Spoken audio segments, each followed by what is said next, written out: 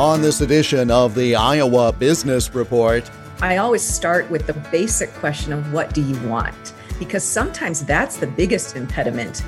we're midway through another year. Have you attained those goals you made as the calendar turned to 2021? If not, it may have to do with your thinking. Another sign of improvement in the post-pandemic Midwest economy. And you'll hear about a Northeast Iowa family business that is now run by extended family. This is the Iowa Business Report for Independence Day weekend 2021. The Iowa Business Report is a copyrighted production of Totally Iowa Media, which is solely responsible for its content.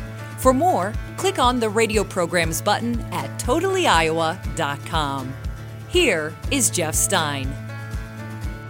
We've made it to the first few days of July, the start of the third quarter, the start of the second half of 2021, perhaps for you, the start of a new fiscal year. If you're like me, you're realizing that and wonder where this year has gone. That may mean it's time to stop and reset things. Michelle Boulay is a transformational life coach who uses creative coaching to help you step into the life you desire.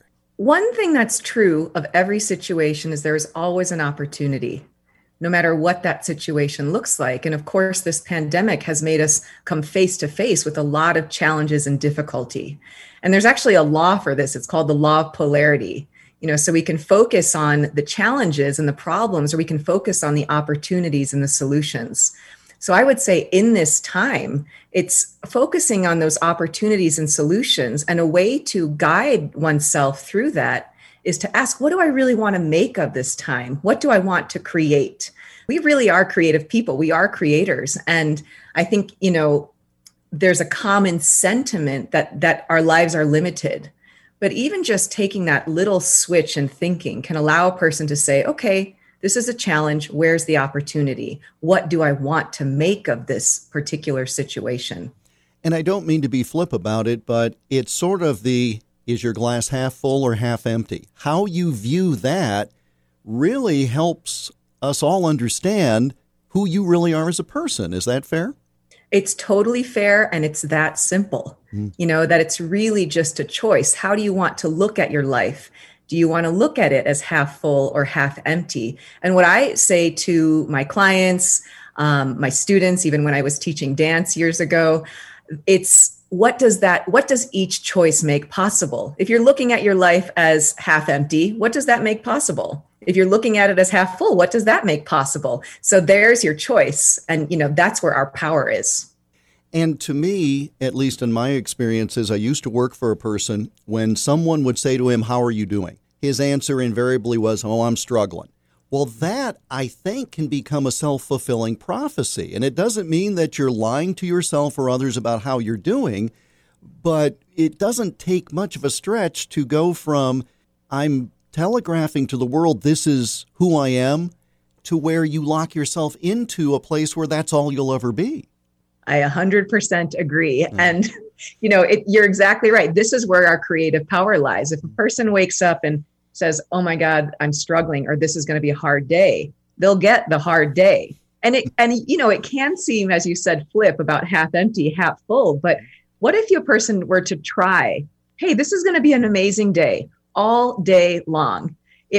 That's where we're using that choice to create something that we desire rather than what we were programmed to believe. If your parents were like, "Oh, it's Monday or Sunday night, I got to work now." You saw that over and over as a kid. And so that's what you start to believe. And it takes sometimes a little nudge, sometimes a little pain, sometimes a good coach, to reach out to let you see, hey, there's more possible. If you're suffering, there is a solution. It's like, if we bring the law of polarity to that, if you're in a place of suffering, it also means there's a place where there's not suffering. And that's what I like to help people do, is find that place where that suffering isn't happening, but rather the creativity, the possibility, our human potential. So as you work with people, what's the biggest impediment to get them to think correctly in the way you've just described it? Correctly may not be the right phrase, but in order to realign their thinking into what you've been talking about. Yeah, that's a great question. Well, when I work with someone, I always start with the basic question of what do you want? because sometimes that's the biggest impediment. A person may say, I don't really know. And I say, well, what if you did? Because that permission that we give ourselves to want something that maybe our families didn't want, maybe our peers don't want.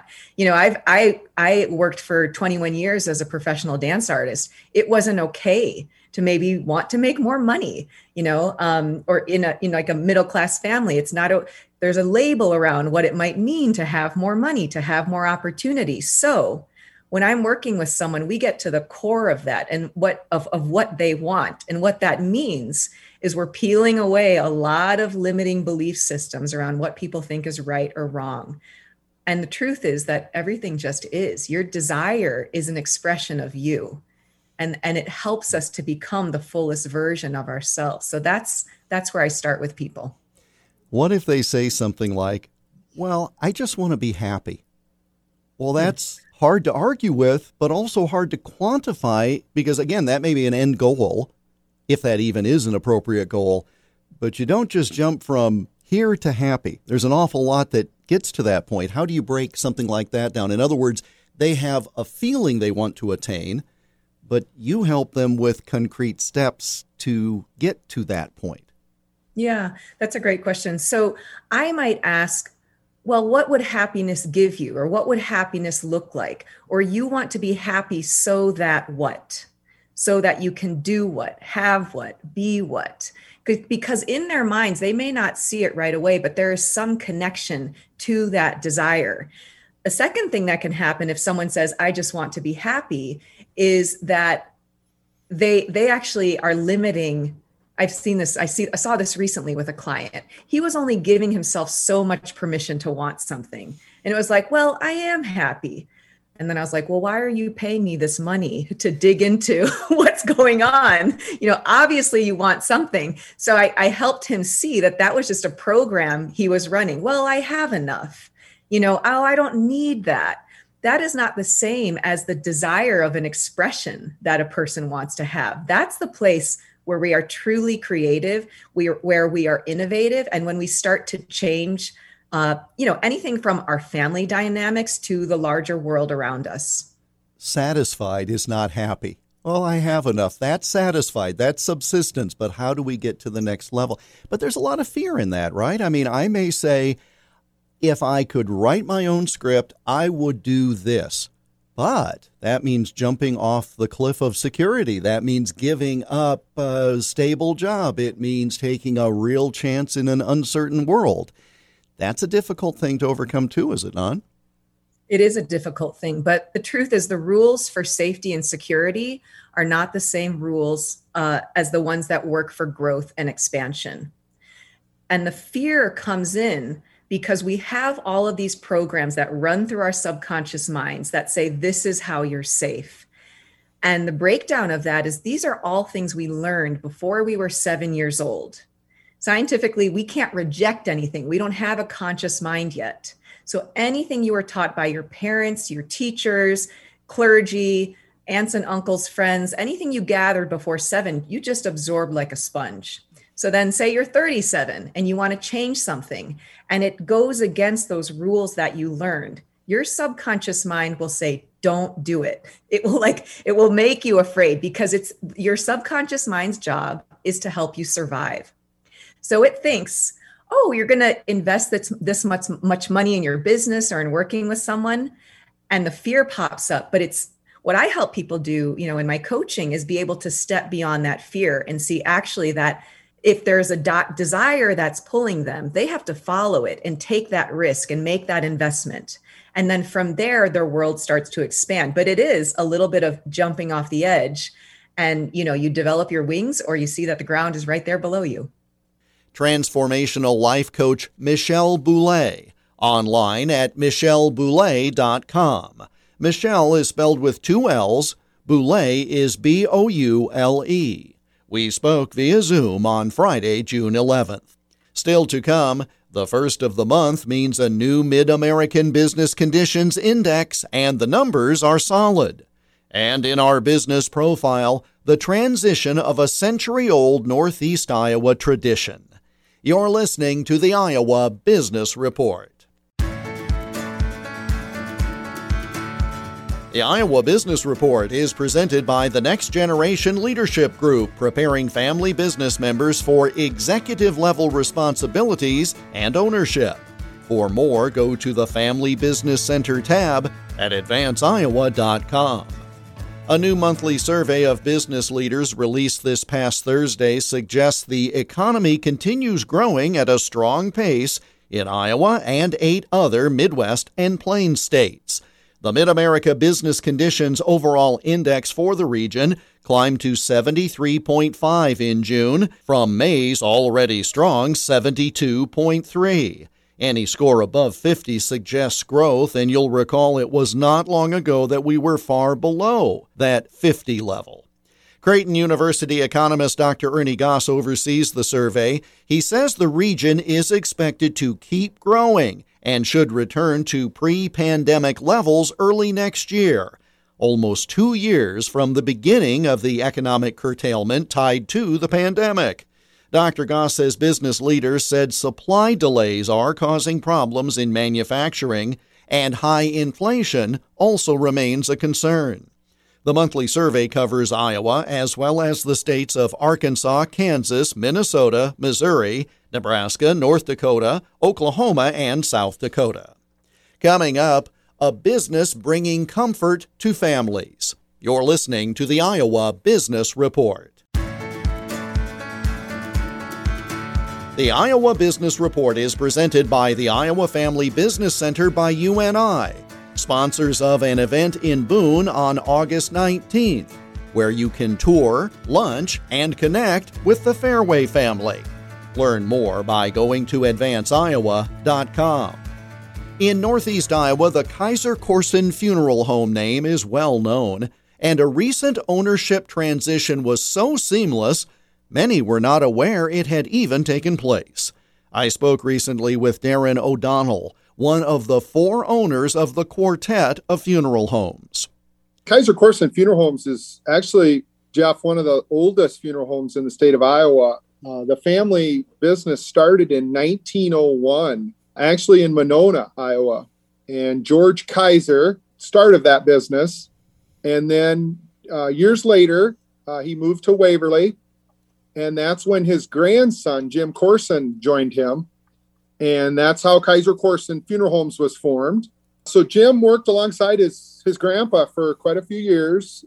Then the Corson boys, so Cal and Steve Corson, joined their dad as licensed funeral directors. And then their brother Carter also joined him too as a funeral assistant. He was owner alongside with them, and he worked every day just alongside his dad and his brothers. Speeding ahead, 4 of us, myself, Ryan Tucker, who lives in Denver, John Dummermuth, who lives at our Shell Rock location, and Danae Muller. In 2019, we purchased the funeral homes from Steve and Carter Corson. So that was kind of the transition from the Corson family to the new owners. One of the things that really helped is the 4 owners worked alongside the Corson family for a long time. Myself, have been with the Corson family for 20 years, and some of the others are approaching their 14th and 15th years, and one of the other partners is approaching her 10th year. So that helped when we started talking about, maybe purchasing the funeral homes from Steve and Carter. But I'll be honest with you, the amount of guidance that we got from Amy Dutton and the group at UNI was just phenomenal. They actually were able to kind of, brainstorm with us to show us kind of the direction to go. And then from that point forward, they brought in an accountant to help us with looking at some of the financials, really guided us through a lot of the things. And so hats off to that entire group. Just tremendous asset that we have really in the Cedar Valley, because, that's a big time to have that ability to utilize that. And one of the nicest things about it is there's no cost to it. So that's what made it so easy. And they're very open and straightforward, but yet guidance was the key to help us propel to look at buying the business. You've got a well-established family name, multi-generation family name in Waverly, Correct. In Shell Rock, in Denver, in Reedland. So you have this collection, And as you note, you all had come on to work for the family. Yep. How did we get then from that, where there's a family-owned operation, multiple locations, trusted employees in each location, how did we get from that to transition to that next generation? Because that's quite a step. It is. It's a huge step. I like the word you use, trust, because from the moment I know I started, and I think the others could attest to this, the Corson family entrusted all of us to carry their name, work for them on behalf of them, serve the families in this whole area. They would have us live at the locations. They put us up there and took care of us from that perspective. And just the trust between the Corson family and their employees was what really stood out for me. And I think that's, for myself personally, that's one of the biggest reasons I've been here so long, is just that working relationship between the Corson family, who were the owners, but a lot of days you didn't really feel like they were the owners. They were working alongside us almost every day. There wasn't a lot of the finger pointing, hey, you go do this or you go do that. It was hands on, sleeves up. They worked diligently every day, long hours. They weren't usually, most days, the first ones to leave. So I think the work ethic is what struck me right away. And their personalities, that's the key too. They're very well loved in the area. So I assume they looked internally and said, there's a point at which we may want to retire. They probably looked internally to see if literally there were blood family that would want to take it. And when those didn't gel or weren't options, they looked to the extended family, which would be all of you. So did they come to you as a group? Did they come to individuals, or did you all sort of spearhead it, knowing that they were talking about retirement? How did that link get made to where we are now with 4 owners of 4 vibrant locations and decades ahead of this ownership and management? Hats off in just the professionalism of how Steve Corson handled it. He kind of spearheaded that part of it along, his brother Carter was part of it, but not maybe as integral as Steve. So what Steve did is he made a point to target when he'd like to be retired or done or sell the funeral homes. And then he offered it in an open setting and just said, here's the deal. I want to retire, but my first choice for succession is all of you. So we were able to not have to make that decision on the spot. There was no competition with other people, so we weren't pressured in that manner. And he was very patient with us. He allowed us to do kind of the things I spoke of with what we did with you and I, which was good because we weren't ever pressured. Like, I need this done by a certain date. Why aren't you guys doing this? None of that. We were able to work alongside him to get the timing together. His accountants helped, and they continue to be our accountants, but they were integral in it too, because not only is it a funeral business that we help serve families, but of course there is the business side of things, and you got to kind of look at all that. Well, you very much do, because it's one thing to be working alongside the owners. It's a very different thing when you are the owner. And exactly. So the first day you looked to your side and one of the Corsons wasn't there, and the first day you had to sign checks, figuratively or literally, that's when it becomes very real, doesn't it? It does. It does. And so I think one of the biggest things that I haven't found as good as an owner in a group setting with 4 individuals is not one person carries the load of the business side, meeting all the families. So we take turns doing things. We each have our own kind of niche that we take care of. So that takes off some pressure. We're not always there every single day taking care of the business. So if one of us is gone, the other 3 step in. We got a good working relationship, the 4 of us, so we're not wondering who's going to be doing what or if something's going to get done while one of us is gone. None of that ever occurs, so that's good. How did you make the connection with the program at UNI? I just was in my personal time doing some research, and I started looking and found a few things just to kind of see if there was something out there to be, for guidance. Came upon it one day and called Amy Dutton, and then one thing led to the next, and that was how the relationship was formed. And again, I always look at these situations. You know how to operate a funeral home. You know how to be a funeral director, how to counsel families at a tremendously stressful time. It's such a unique position you hold, such an important position. You know how to do that.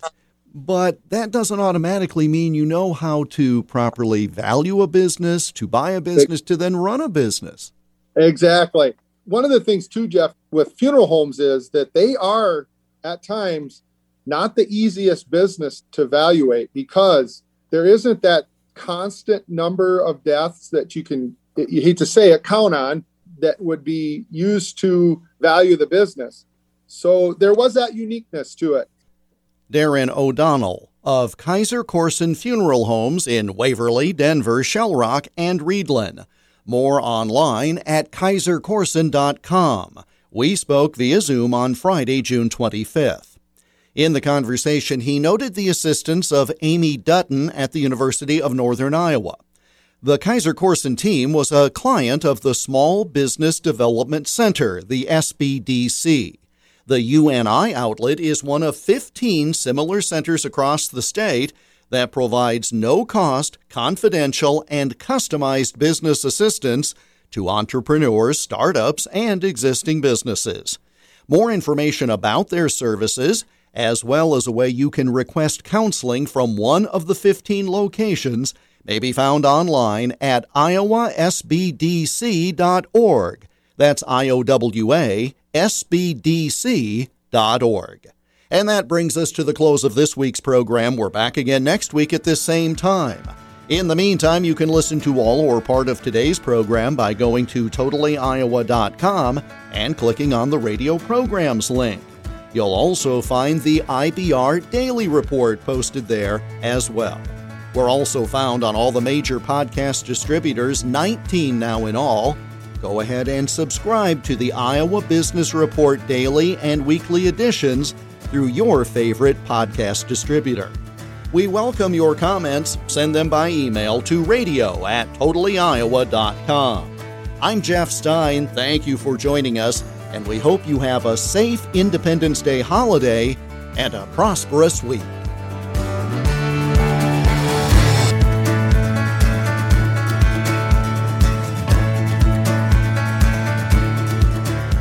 The Iowa Business Report is a copyrighted production of Totally Iowa Media, which is solely responsible for its content. For more, click on the radio programs button at totallyiowa.com.